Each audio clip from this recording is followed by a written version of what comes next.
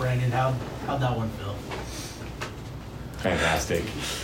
Really good. Yeah, it was great. Great environment. I want to thank all the Ute fans that came out to this game and, brought so much energy and really, kind of helped to keep us going throughout the tough stretches. So thank you to them. But, it was great. It was a great home win against a great team, number 14. And obviously this rivalry is always something to look forward to. And so growing up here in Utah, it felt great to get this one. Second half, defense came through for you guys quite a few times. You had that 8-minute stretch offensively where you only scored a point, but they only cut it to 6 during that stretch. What was working defensively that you were able to just kind of counter them on the perimeter and kind of hold them at arm's length to the final minute? I feel like we had a pretty good game plan. Shout out to Coach Burgess. He put together a really good scout for us, and just believe in that. And then obviously there was a point where it felt like they got every offensive rebound. So just kind of coming together and saying, hey, we're getting stops, but we got to get those rebounds. So. Gabe, you've obviously been able to hit a lot of clutch shots. Is this, I know you don't want to put it into one, but like for some of the shots you felt like it just felt like some of the biggest shots of your life. It's like you don't even think about it in the moment because I just shot it, and then I just, after it went in, I kind of realized, like, okay, that was a big shot. I look up at the score, I was okay. But, it obviously felt really good. Felt really good just to be able to knock it down and have the good pass from Raleigh. And, it was pretty fun. Kata had a couple big putbacks for you, and then he was defense on that last play down there. Just what do you think of his play today? Kayla he's been elite for us the past couple games, and I think his mindset, he's just in a real good space in his head.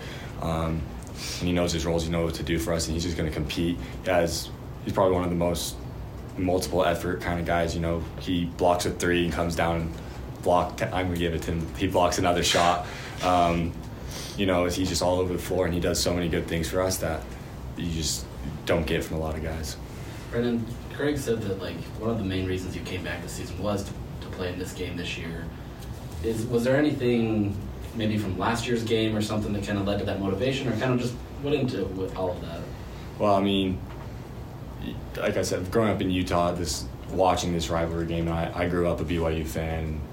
Came here, so it's and so it was great. And I think we won my freshman year, and then I lost the next 3. And obviously, I didn't like the feeling of being 1-3 against BYU. And obviously that wasn't the whole reason of coming back, was just for this one game. But it had a huge part, and it's just a great, I guess you could say, tradition of this game of hanging forth, and it's going to be fun for the Utes next year in conference game. Branden, being able to grind out a game like this against a top 25 opponent, what can that do for you as you head into Pac-12 play at the end of the month? It just shows what we're really capable of. We were able to beat a top 25 team, and we've hung with a top 10 team as well. So we know we can compete, and we have the players and the pieces and the mindset to do that. We just have to be able to come out and execute every game, every half. So. Gabe, you guys have a good resume so far this season. Do you see a noticeable difference between this season and maybe the last couple that you've been here? Yeah, I think I've said before a little bit, just the experience on this team. You have guys who played a lot together now, and then you bring in some guys who, 2 starters for us who've played a lot of games in the conference. So, yeah, you can just tell there's a little bit of a difference in the in the experience of the team.